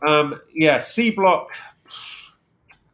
We've got David Finlay at the top here. He's got 8 points. So he lost to Tama Tonga in a pretty exciting match. I thought that was a good one. And he beat Hanare today. So he's still on top of the block. And I still think he's going to go through. His matches, they're not blown anyone away so far. I thought the Tama Tonga match was a lot of fun and had the sort of energy that you would expect from a dynamic Korakuen Hall highly promoted match. What was it? Was it the semi-main event? I can't even remember, actually. With Tama sneaking the win there. But again, with David Finlay, we're still missing that match that will shut up the doubters because, he is Bullet Club leader. He's going to be judged against people like Prince Devitt, AJ Styles, Kenny Omega, Jay White, and he needs that consensus match under his belt where people say, yes, this guy is a great wrestler. Hopefully that will come if he makes it out into the quarterfinals or semifinals, which I think he will. And again, my predicted path for him is to beat Sanada in the quarterfinals and then face Okada in the semis. And if he makes it that deep, if he's in a G1 semifinal, he's got to deliver them. Yeah. A lot of the stuff so far has been character-driven stuff. And fine, yeah, he's a heel. I expect him to be working heelish, so I'm not declaring him a fraud already just yet. But Gabe Kidd being as good as he is adding an interesting wrinkle to that because a lot of people are looking at Gabe Kidd and thinking, well, this guy should be Bullet Club leader and not Finlay. Well, again, I think you're right in the sense that he needs to have that match. He needs to have that match that has people wanting and needing to go out of their way to watch. I hate to say it. You know what? I don't hate to say it. But that's really it. And I think once that happens, and I think it can happen, I just don't know if it will happen. It can happen. I have no doubts that it can happen if given the opportunity, right? But until that time comes, yeah. And, you don't want to kind of compare past, and this is a different New Japan. Not for nothing. If you there are expectations, right? You need to be able to deliver, not only in where it is on the card, because you're going to get the top matches if you're the leader of Bullet Club, or at least you should. So it's that, but again, more importantly, it's the fact that there is discontent within New Japan fandom, that he's not Kenny Omega, and he's not AJ Styles, and he's not Devitt, and he's not. You can go through the list. That's a span of history where the bar has been set. And while character-wise, I'm in. And I think even more so that it needs time to develop and grow. And I think he's doing an outstanding job. He doesn't have that match yet. And until he has that match, it's going to be tough sledding for a lot of people to get behind this. He's got Shingo next. How important do you think that match is for him? I mean, I think every match, every opportunity that he has to be in the ring with guys that have delivered on that scale consistently. I mean, that plays very good in his favor. Let's put it that way. If I need to have a banger of a fucking match to put on my resume, being in the ring with Shingo is a good fucking start, don't you think? Yeah, I definitely think that's one there's going to be a lot of pressure on him, I think, to deliver in that one. And I think he has to. I mean, if he has a nothing match with Shingo, then people are going to be asking questions. Yep. And then as you go deeper, if you run into, again, I'm just throwing names out, but guys that we know that can deliver, Okadas, Ospreys. If we're running into those guys, Zach, even Naito to a certain degree, if we're running into those guys, you got to deliver.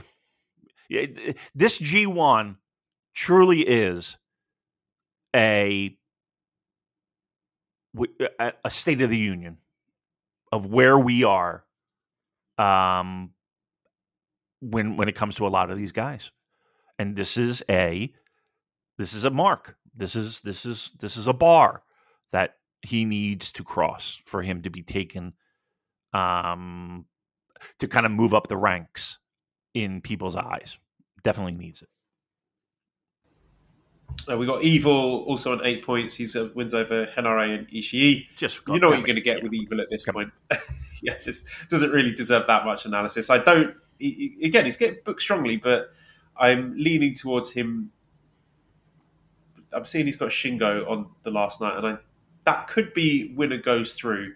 The possibility of having Evil versus Sanada is always a threat. That's it's always like Gedo hanging that one above our heads to attack us at any point to keep us in line. Yeah, so we ate our vegetables. We ate our vegetables. We cleaned our plate. We did good, Gedo. That's Evil. I think what more can I say about him? Tamatonga, he's got 7 points, so beat Finlay. Again, I thought I liked that match a lot. I thought it was good energy to it. And the Shingo match went to a draw, which was interesting. Again, decent match. Curious as to why that was the case. Maybe it's to make the points work, so perhaps Shingo can go through in second place. Maybe it's going to be Shingo Sanada in the quarterfinals, which obviously would be an interesting one given their LIJ history together. And seeing Tamatonga has got Henare on the final night, that could be Henare playing spoiler there. We know they've got history together. That wouldn't shock me. How are we feeling on Tamatonga? Well, I mean, you were right in the sense that he's been in the mix, right? He's 7 points. Evil and Finley have 8. He's in the mix. As much as people are swimming against the tide here, he's in the mix once again. 7 points. He's been all right. Look, am I the biggest Tamatonga guy? No, I'm not. But he's been fine. He's fine. I would have no problem having him back, truth be told. Is he something that gets me excited? No. But is he a good hand? Yeah, I think so. I think he has value. Let's put it that way. Yeah, and I also think there's more love and enthusiasm from the Japanese fans towards him than there is with the Western fans. So that's something worth keeping in mind. Sometimes there is that disconnect there. And every time I've seen Tama put in one of these big spots, he seems to get a lot of love from the fans. So that's worth keeping in mind as well. Eddie Kingston, he's got 6 points, lost to Ishii at Korakuen Hall, and then beat Mikey Nichols. The Ishii match was fantastic. That was everything we want from Eddie Kingston in New Japan. However, I don't think that match justifies having him in the G1 Climax. If you want to have him wrestle Ishii in Korakuen Hall, just book him in a singles match against Ishii in Korakuen Hall. There's plenty of opportunities to do that. I think his G1 is playing out pretty much how I expected it to, where that's the high point. And looking ahead, he's got Tamatonga, he's got David Finlay. I think his best match is behind him. So as long as he can not get hurt and acquit himself well in those final 2 matches, fine. And to be honest, I do think Ishii did a lot of the heavy lifting towards the end of that match where Eddie just looked like he was dead on his feet, which again added to the drama. That enhanced my enjoyment of the match because you could see that he was just sucking on wind at the end of that, as you might expect in such an intense physical match. But yeah, Eddie Kingston, a guy who thrives on having promos and blood feuds with guys, and I don't think the G1 is showcasing his strengths. I hope he's enjoying it. I'm glad he's ticked that off his bucket list, but it's not been anything to write home about in terms of in-ring quality aside from the Ishii match. Ishii match was great. Right. I mean, that was everything that you kind of want in that type of match. Like when you book that match and you see that on paper, that's kind of what you're looking for, and they delivered tenfold. I thought. Look, he is adored because he is every man. You know, like he is every man, and he looks like every man, right? He doesn't look like someone who who's he's certainly not a body guy. He's not going to give you the craziest Will Ospreay-esque moves with a Z or Kenny or stuff like that. Like that's not him.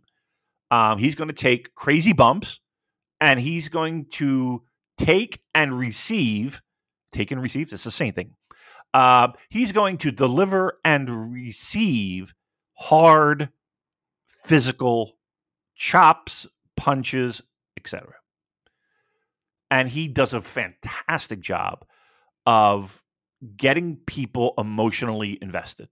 I think that might be his greatest skill in a match where he can be that punching bag and he can be the guy that just takes a fucking beating and still have that, okay, you're not going to keep me the fuck down, and you're not going to, I might be getting my ass kicked, but I'm going to take 5 to deliver 1, and that 1 is going to be a doozy.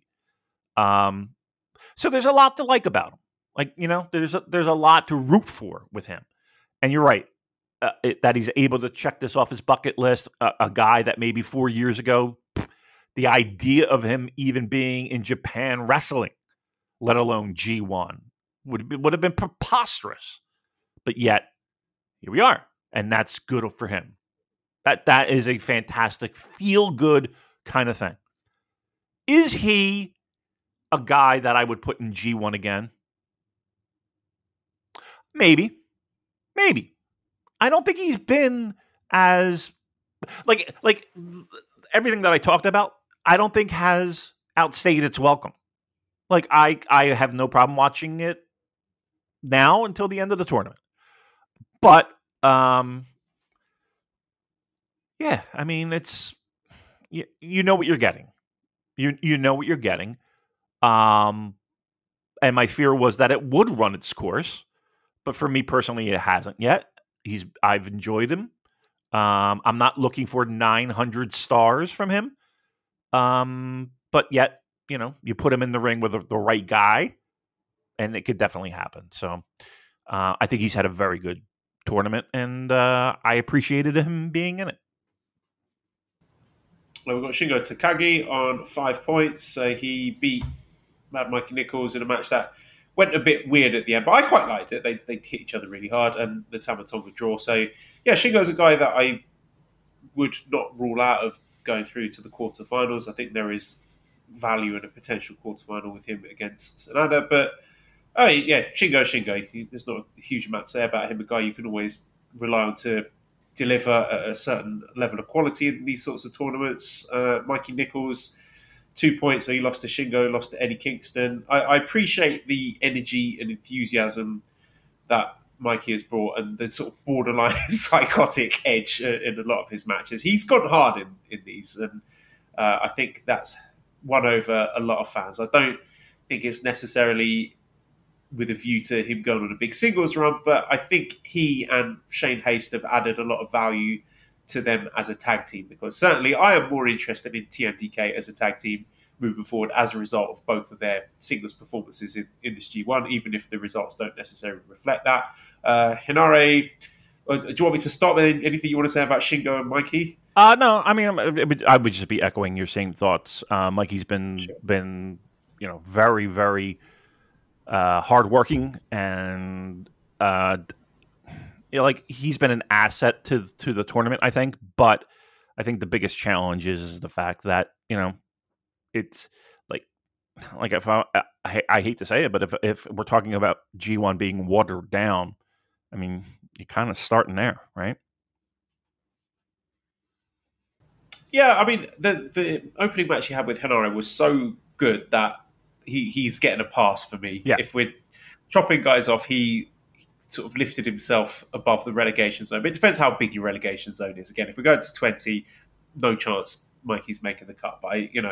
But my minimum is that I want to see guys working hard, and he is working hard. So Absolutely. for that, I'll give him a pat on the back and say well done. Yep. And I would also say that Henare, him only having 2 points, that's a bit of a disappointment. He's lost to Evil, lost to Finlay. I'm sure he is banged up and hurting, not least because of that Mikey Nichols match. I've seen him getting the cupping, so obviously he is struggling with that and must be in a lot of pain, and he's doing his best to tough that out. I'm very excited for his Ishii match. He's got that coming up next. Would have been good to see that in a better venue, like have that in Korakuen or in Osaka. That would have been a lot better. But either way, regardless of the crowd, I'm sure that's going to be a banger, as they say. And the Tamatonga match, I'm interested in that one as well. As I said, their history and also the fact that he could be playing spoiler for Tamatonga, and that may lead to something going forward. Who knows? But yeah, I've appreciated Hanare's work. Ishii also 2 points. He beat Eddie Kingston and lost to Evil. He's great. I mean, we know what Ishii can do in tournaments like this, and there's a lot of value to him. But I do wonder if his G1 days are numbered. Would not shock me to see him not included in, even if it was as early as next year. Do I think that will be the correct move? Probably not. And I know it's become sort of fashionable to scoff at Ishii and how one-note his matches are, but I still think he brings a tremendous amount of value to tournaments like this. So regardless of your feelings on him and your enjoyment of his particular match formula, you can't fault the work rate and the effort and the drama that it brings. There's always, tremendous amount of crowd energy when he's having those matches. So, Henare, Ishii, good stuff. Despite the fact that they've only got 2 points each, they, I think, are valuable to the G1 field. Yeah, I think, the breakout has been Henare, and I think people are connecting with him and seeing what he can deliver, and I think he's making the most of the opportunity. 2 points is disappointing, but I mean, you would have thought that it would have been more, but 2 is where he's at. But I think he's been the breakout for this tournament. Like, he's been the guy that people have now, found a way to connect with. And you can't fault him for not putting 1,000% into what he's doing. From the presentation to the match quality, and the fact that, let's be truthful here, his neck is fucked. It is fucked up. And that was night 1, right? That was night 1. So you got to tip your cap to him, because he's really feeling it. And Ishii, again, he's not 20 years old. He's been doing this for years, and it's consistent. It's consistently great. And here's the thing too with Ishii. You watch that fucking Eddie Kingston match at Corkin, and again, packed house, and it's Corkin. They're diehard wrestling fans. We get it. The one thing I could not get out of my head was watching the crowd, and this was one of the first times that you see people clapping, stomping their feet, and smiling from ear to ear just at the joy of what they were watching. And Ishii seems to do that consistently. I would not take him out unless he wanted to be out. But you know him. He's a maniac. He'll stay in until he's 73. And he definitely brings value. He may not win, but he's going to be a tough bridge to cross. And that's what, from a G1 perspective, that's more than fine. You need that. But as you're going to get fucking Ishii in the right spots, deliver magic, keep him in. Keep him in as long as he wants. He's earned it. And you know what? He has earned it. And here's the thing, too.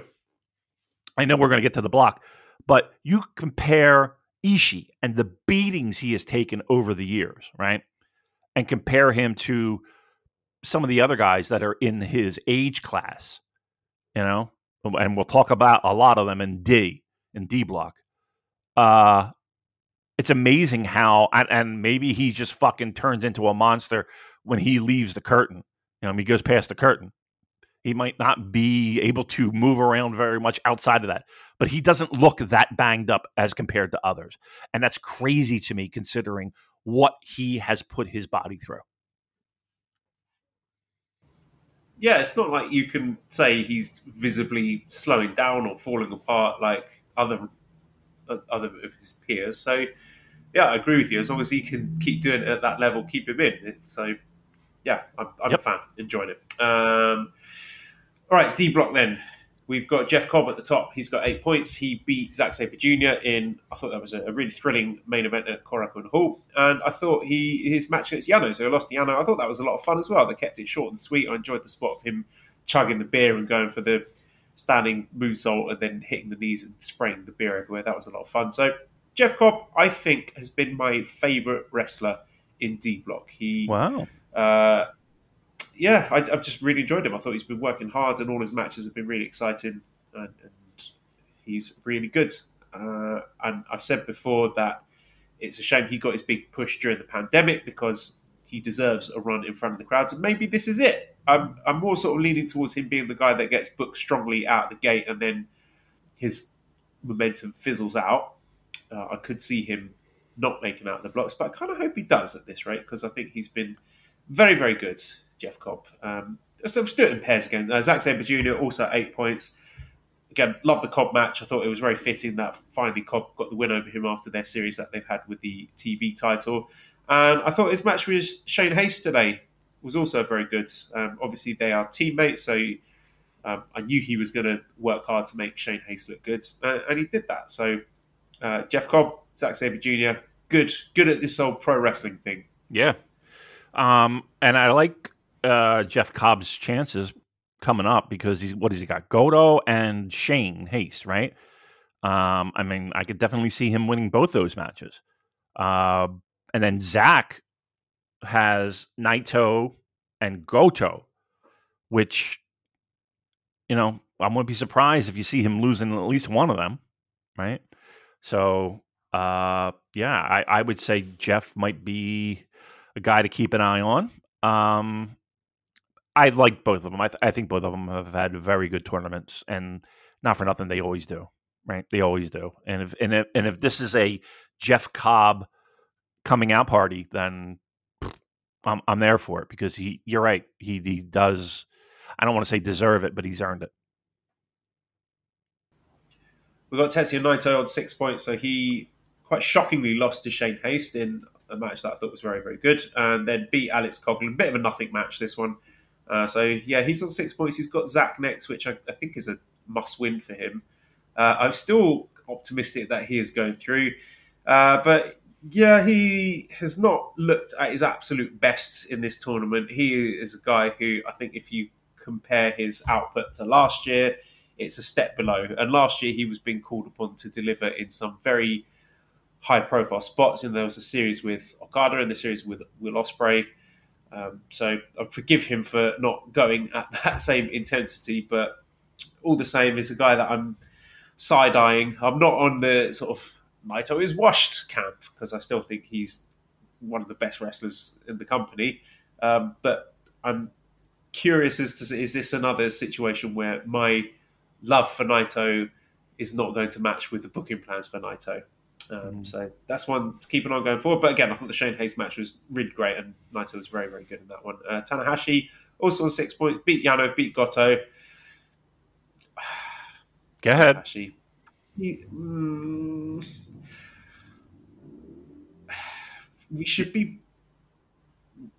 need to be drawing things to a close with him and G1s. I think we need to be having a serious think about whether he's entering next year, and then if he is entering next year, whether that's going to be his last one. I think it should be. I think that would be the smart thing to do next year, bill it as Tanahashi's final G1, milk that for a bit of money. I was just watching the main event today between Tanahashi and Goto, and both of them are banged up. Goto's hurt. Tanahashi's not falling apart, but he's falling clearly. Apart. And I was just saying, why is this the main event? What are we doing with broken down Tanahashi and broken down Goto being the main event? And the match was okay. I mean, there was nothing wrong with it, but it was kind of emblematic of D Block and my lack of interest in it, because it feels like these matches we've seen a million times before, but when we saw them before, they were better because they were with the same guys, but when they weren't all busted up. Yeah. Do you know what I mean? Yeah, no doubt. I mean, D Block has a lot of the star power of, the guys that everyone kind of associates with New Japan Pro Wrestling. Naito, Goto, Tanahashi, even Yano to a certain degree. It's a block that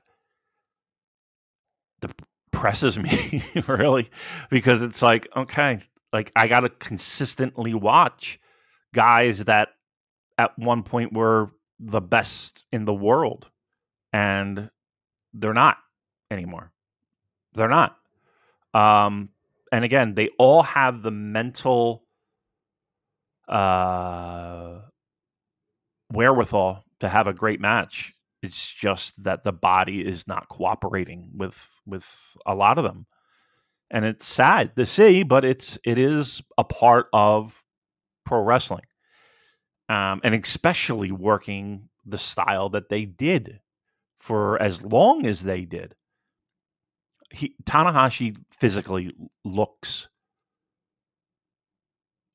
2 steps behind. He can't even run. Like, whipping him into the turnbuckle, I cringe, because he is walking into the turnbuckle. He's Andre the fucking Gianting into the turnbuckle. He's Andre the Giant pandering into the turnbuckle. Yes. Like, it's just, and then now the thing is, don't hit the high fly flow because we don't need it, and he's going to go up to the rope and struggle and get up there, and I don't know. Look, to me, I understand why he's there. He's Hiroshi Tanahashi. He's ace, but and he's still alive. There's still a chance of him to go through, David. This is the wild thing. Yeah, he's got Coughlin and Naito next. He's definitely going to. He's absolutely going to get like a 2-minute, inside cradle win over Coughlin, and that match with Naito on the final night is going to be him with a serious chance of going through. Yeah. And Naito, not for nothing, I feel like he's lost 2 steps. Like, I just, like, there is a drop off there that is pretty significant. And with all the physical stuff that he has, from, the eye to the knees to,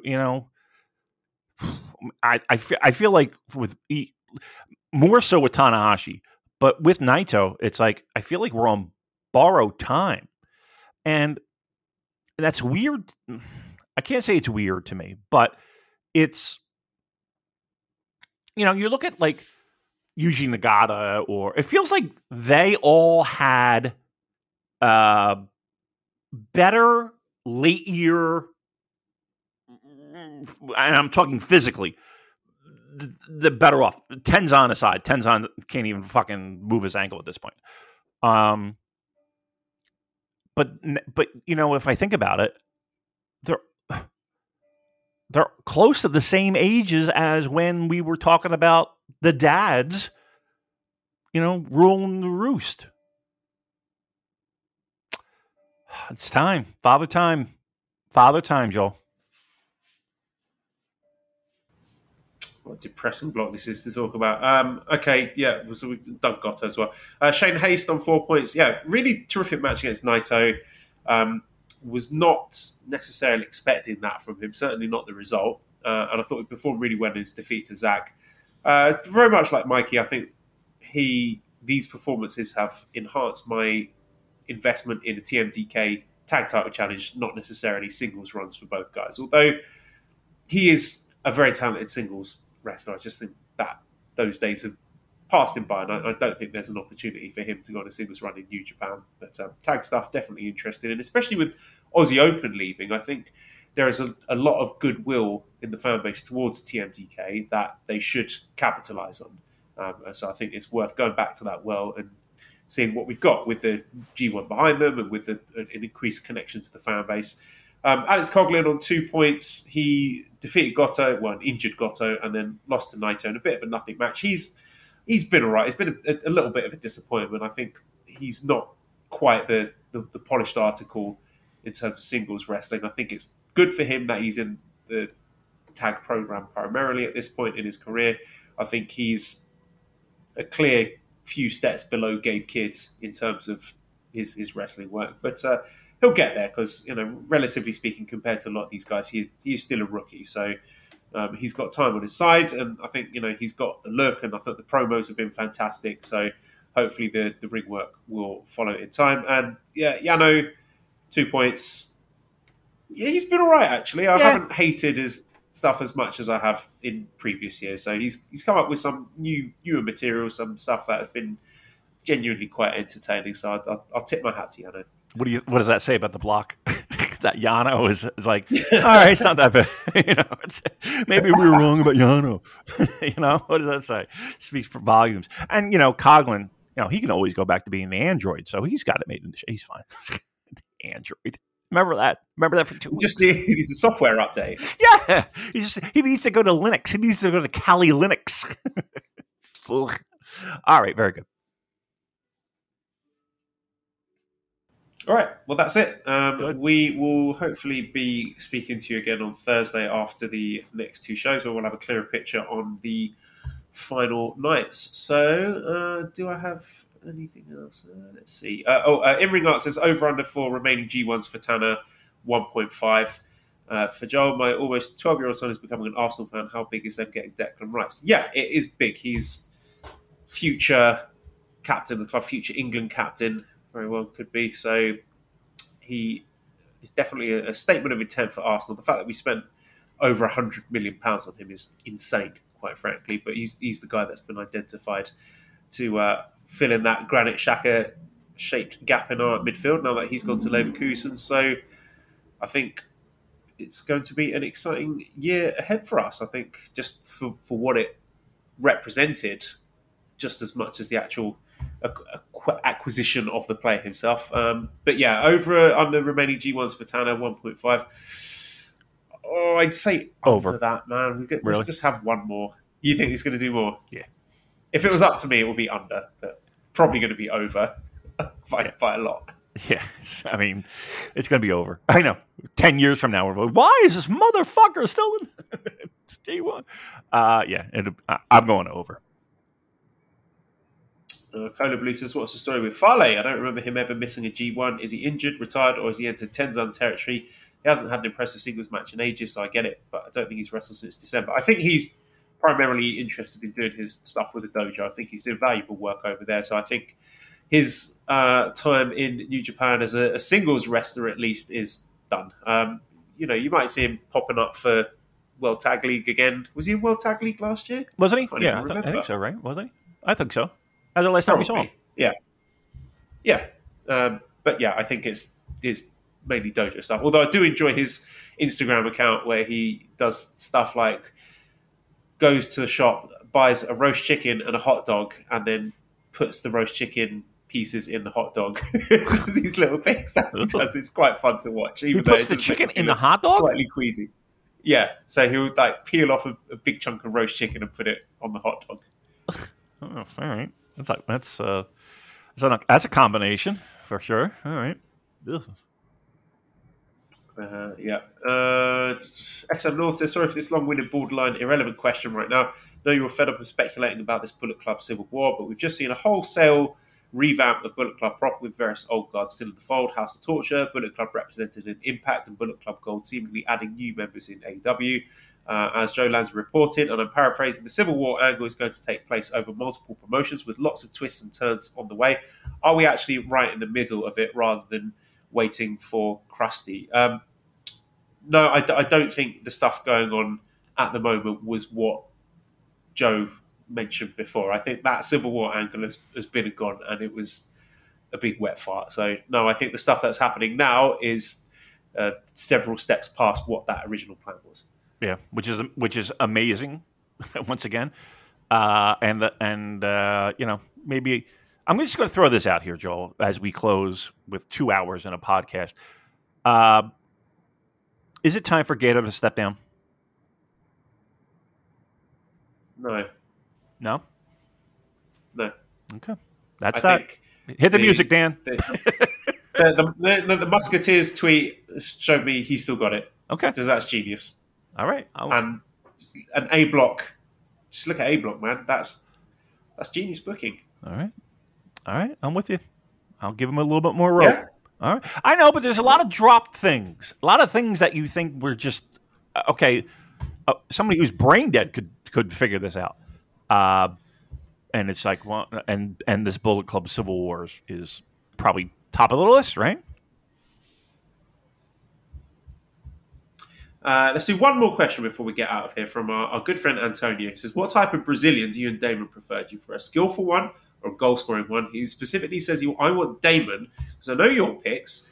What type he prefers, you can only pick two. So do you have two favourite Brazilian football players? Oh, I was going to say my favourite Brazilian is about 5 foot. Very, very cute. Look, I don't know that much about football. But I would say that I do prefer in my football player. I do like skill and speed. Like that means a lot because goals are hard to come by, very hard to come by. So anybody who can consistently dazzle, push the offense, and make it not just this game of ball possession, but to be creative and skillful in putting the ball in the net. I can appreciate that a lot. Gabriel Martinelli, he's my favourite Brazilian. He's got it all. He's got pace, he's got skill, he's got goals. He is going to be an absolute legend in the future, I'm sure. So there's a name to remember for the future, Dave. All right, that will do for today. redcircle.com/shows/super-j-cast. If you want to show some appreciation by sending us some money, always appreciated. If you want to join the Discords, don't. If you really do, then send me a direct message on Twitter at Cobra Kawaii and ProWrestlingTees.com/SuperJcast for our t-shirts. Thanks, as always, to editor Dan, who's on Twitter at NiceHero219. Subscribe to the Voices of Wrestling podcast network for other great shows. Oh, and you can also catch me on the episode of The Draft that I did with Chris Samsa and Sean and Griffin, where we all picked our G1 rosters, and mine was the best, even though the vote may not necessarily reflect that. Give us a 5-star review on iTunes. Follow us on Twitter at SuperJcast. Thank you everybody for listening, and goodbye. Goodbye to Asia for Joel. Yeah, bye Thailand.